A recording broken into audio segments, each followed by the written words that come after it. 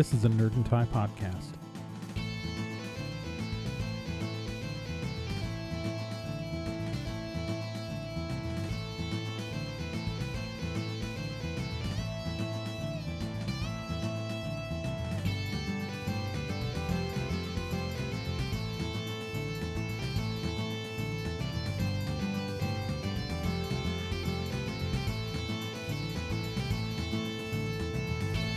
Welcome to BS Free Witchcraft, your monthly guide to the modern witchcraft movement, minus the usual bullshit. We are back in the studio this month, and not me recording on an iPhone in the woods, which is a thing that happened last month because that's where I was. And, you know, it felt authentic to answer questions in a forest with an iPhone, but you know, production value was a little lower. Like, I didn't have that background music that I usually have playing behind me. None of it. Because, again, I was on an iPhone in the woods. Well, during that previous feedback episode, one of the questions I answered was about gender identity and witchcraft. And while I think I covered the specifics that the question asked, it made me want to dive into that topic on a deeper level. Because, you know, that's sort of the whole point of this podcast. I mean, that's what we're here for, right? In theory. I mean, I don't know, maybe you just really like the sound of my voice, but I doubt it. I'm assuming you're here for the information. So, to start things off, I want to reiterate something I'm pretty sure I talked about way back in episode 1, at least briefly. And that is about the word witch, that it is a gender-neutral term. I sometimes see people make claims about where the word came from or what it really means, but here's the thing. Literally no one knows for sure where the word witch came from. It is a mystery, sort of. People have opinions, but no one knows for sure. The one thing we know is that the word witch comes from the Middle English witche, W-I-C-C-H-E, which in turn came from the Old English witcha, W-I-C-C-A, which was the masculine form, and witche, W-I-C-C-E, which was the feminine form. That is it. We do not know the origins of the word any further back than that. Scholars literally disagree about where the words witche and witcha came from. The roots have been lost to time. A lot of different ideas have been proposed, but none are certain. Like, we know it's related to the Old English verb witchian, but that just means to bewitch, and no one knows where that came from either. The Oxford English Dictionary just says it's of obscure origin and just frickin' gave up. Some scholars say it comes from the roots for wise person.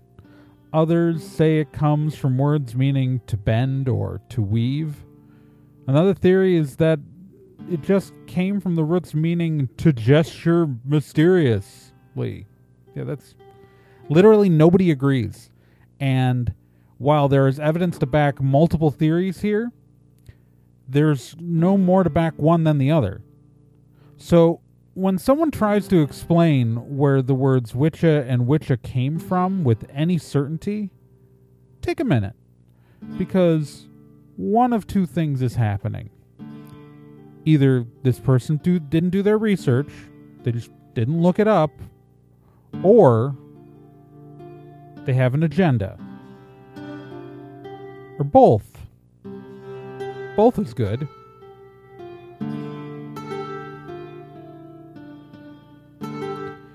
Of course, let's be clear. Just because the word witch is gender neutral doesn't mean that every form of witchcraft is. There are forms of witchcraft which are exclusionary to one or more genders. Most famously, Z. Budapest's Dianic Wicca is a form of witchcraft which is supposed to be exclusively practiced by women. Now, when Z Budapest says women, she is referring to assigned female at birth people, and is essentially just talking about cis women. But that isn't to say there aren't Dianic groups that are open to non-binary and trans women. Quite the contrary. But it's important to remember that Z Budapest herself is trans-exclusionary.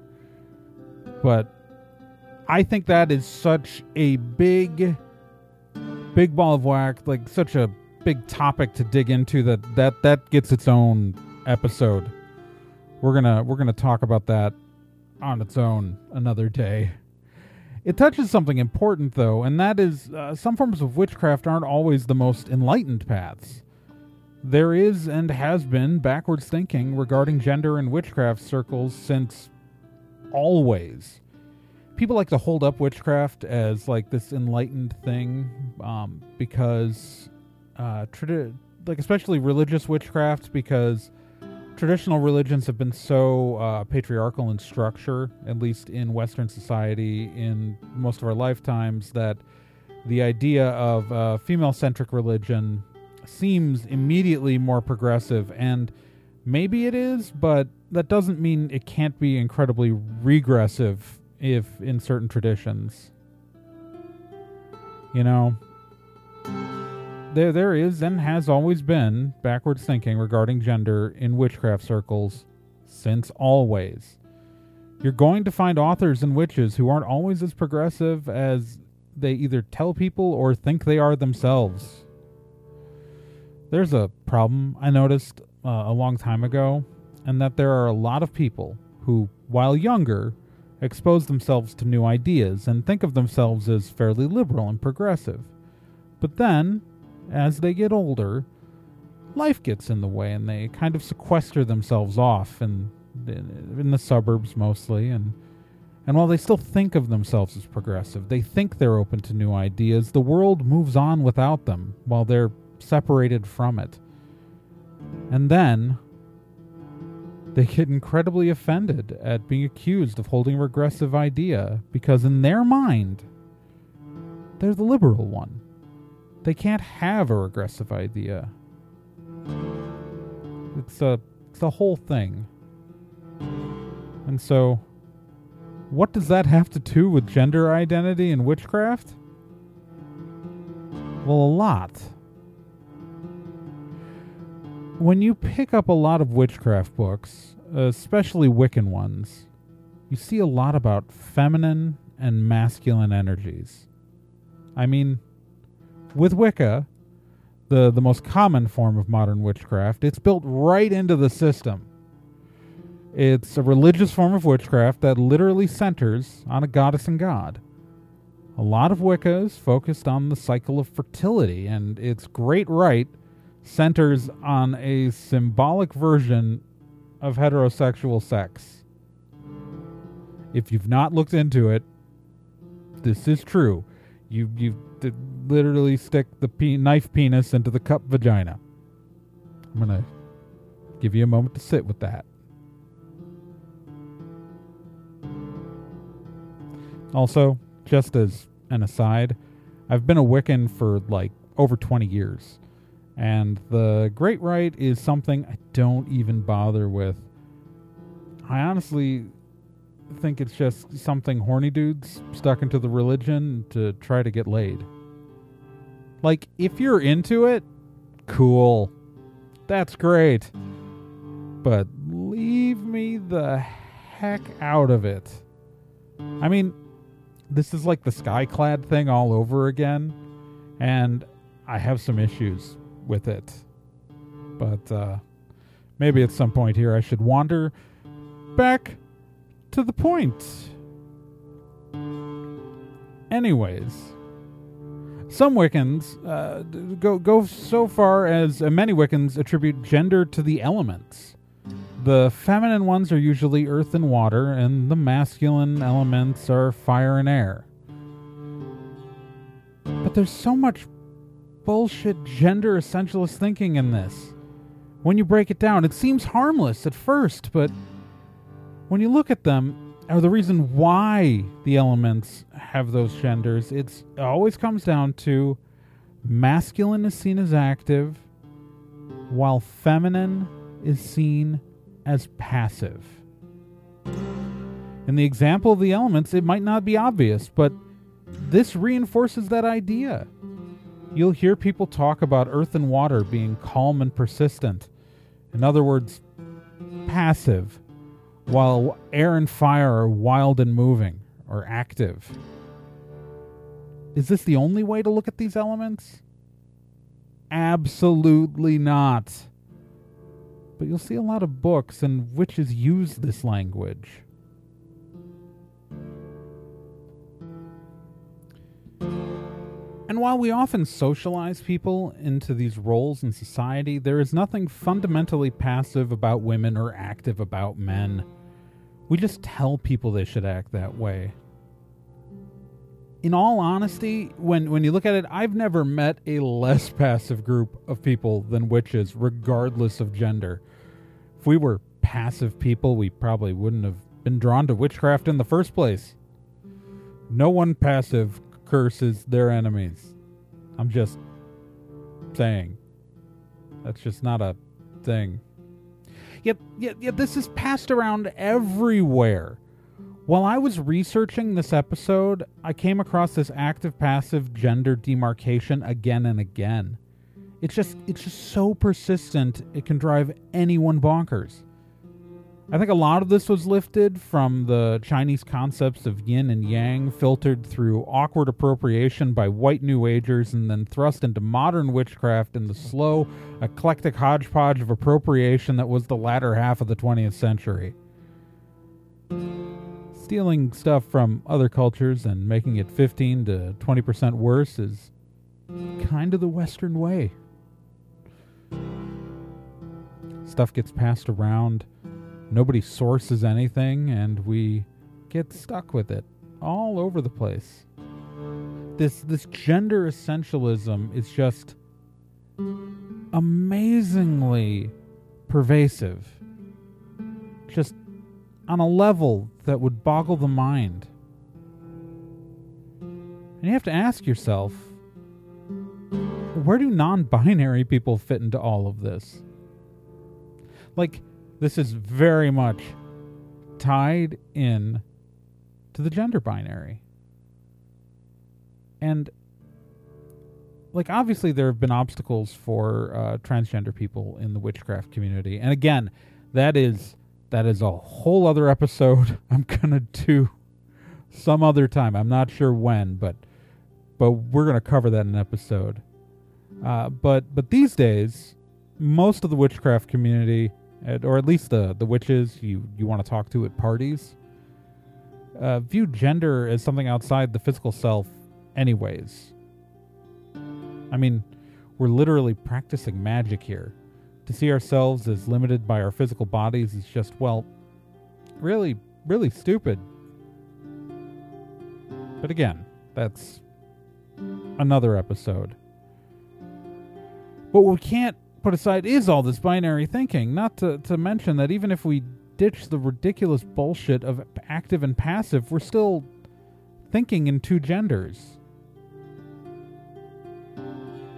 We're still thinking in two genders, with earth and air being masculine, with fire and air being masculine. I apologize. Occasionally I go off script, and that's when I make mistakes. Fire and air being masculine, and earth and water being passive. The answer, for me at least, to this lies in the fifth element. And by that, of course, I mean Mila Jovovich.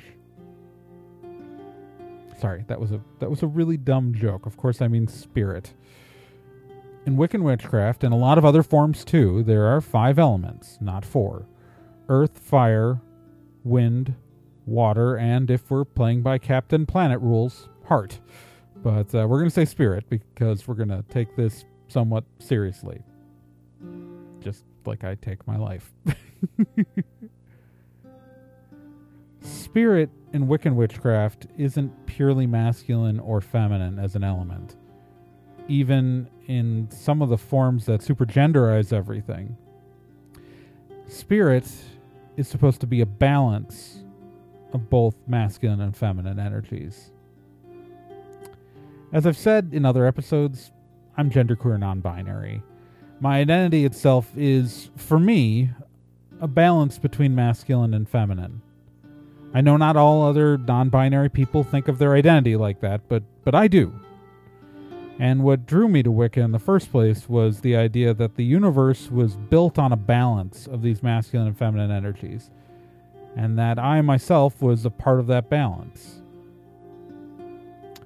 I think I knew before I even fully understood what my gender identity was. I mean, I know I did. I became a witch at 17, and I don't think I became fully comfortable with my gender identity until my 30s. I don't think I had even heard the terms non-binary or genderqueer or gender fluid until my 30s.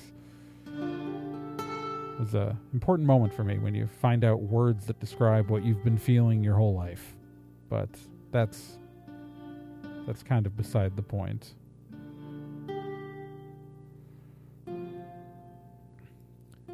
The idea, though, that those masculine and feminine energies, those aren't the bullshit active and passive duality that's been hoisted on generations of witches in poorly written books by hack authors.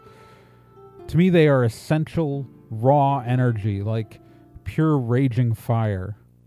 Different, but related.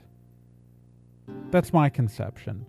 You can still conceive of masculine and feminine energies being different without attributing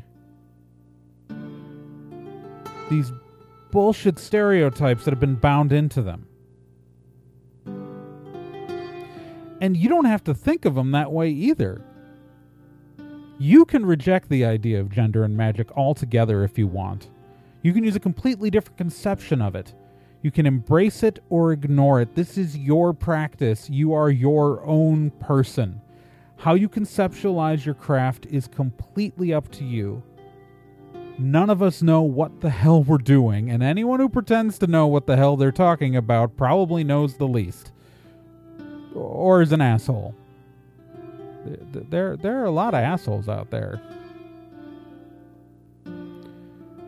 My point is that we just need to avoid falling into the bullshit traps of gender essentialism. The idea of the passive feminine and active masculine is absolute garbage, and anyone trying to sell that to you should be thrown out right with it. I want to be clear. It's okay to see active and passive as its own duality. I'm not telling you to scrub that from your practice. I'm technically not telling you to scrub anything from your practice. You're doing your own thing. But I think it's harmful to link these directly to the idea of gender. I mean, these are not innate traits. These are not built in to gender. They're not. It just isn't. None of this is that simple. And maybe that's okay. Like, complications aren't sins. Gender identity isn't simple, so how it relates to our magical systems doesn't have to be either. It's when we try to force complex ideas into simple frames that we lose sight of the beauty of it all. You can't simplify this stuff because you can't simplify people. And if there's anything this show helps you with, I hope it's helping you develop the tools to see through bullshit like this when you come across it. Toss out gender essentialism from your practice and read sources critically. When someone repeats this stuff, ask, why is the author repeating this? What was their motivation? Was it because it's just what they were taught? Was it because they didn't do their research? Or was it because they were trying to pitch an idea and was there another reason behind it? Hopefully that made some sort of sense. Thank you guys for sitting through this somewhat rant of an episode. I'm glad you guys are sticking with us, where the podcast is almost a year old at this point. And, yeah, I know we just did a feedback episode. I just want to say that a lot of these shows come from ideas submitted by people like you. So if you want to go to bsfreewitchcraft.trhonline.com, there's a contact form there. And if you have questions, or if you want to submit stuff on the Facebook page at facebook.com/bsfreewitchcraft, or reach out to me on Twitter or Tumblr, my account is TRAEGORN in both of those places. I like answering your questions, man. I'm here for it. And remember, this show is run on support from listeners like you. I have a Patreon at patreon.com/TRAEGORN. And yeah, I'm glad you guys are sticking around. It's been an interesting journey so far, and I think it's going to get more interesting. And with that, I'm still going to figure out how to end this show. It's been a year, and I still can't figure out a nice little end catchphrase, but whatever. I wish you all the best of luck in your practice, and remember, this show is a part of the Nerd and Tie Network. If you want to listen to other great shows on the network, there's the Nerd and Tie Podcast, which is a podcast dedicated to geeky and nerdy things and the convention scene. On this last episode that came out in August, we talked to David Boop, part of the team rebooting Bureau 13, Stalking the Night Fantastic for the Savage Worlds game system. And there's a really interesting half-hour-long interview in the middle of that episode that I think is a lot of fun. All about how they're bringing the game back and their upcoming Kickstarter. You should check that episode out. It's a lot of fun. And until then, my fellow chickens, I will bid you all a fond adieu. Because, well, that's what I got this month. See you all in September. And have a happy Mabon if I do the episode after that. And I haven't said that anyways. Whatever. Good night. Good day, good morning, or whatever time of day it is where you happen to exist at this current moment in time. Because that's a thing normal humans say to each other, right? I don't know. That's what I'm going with.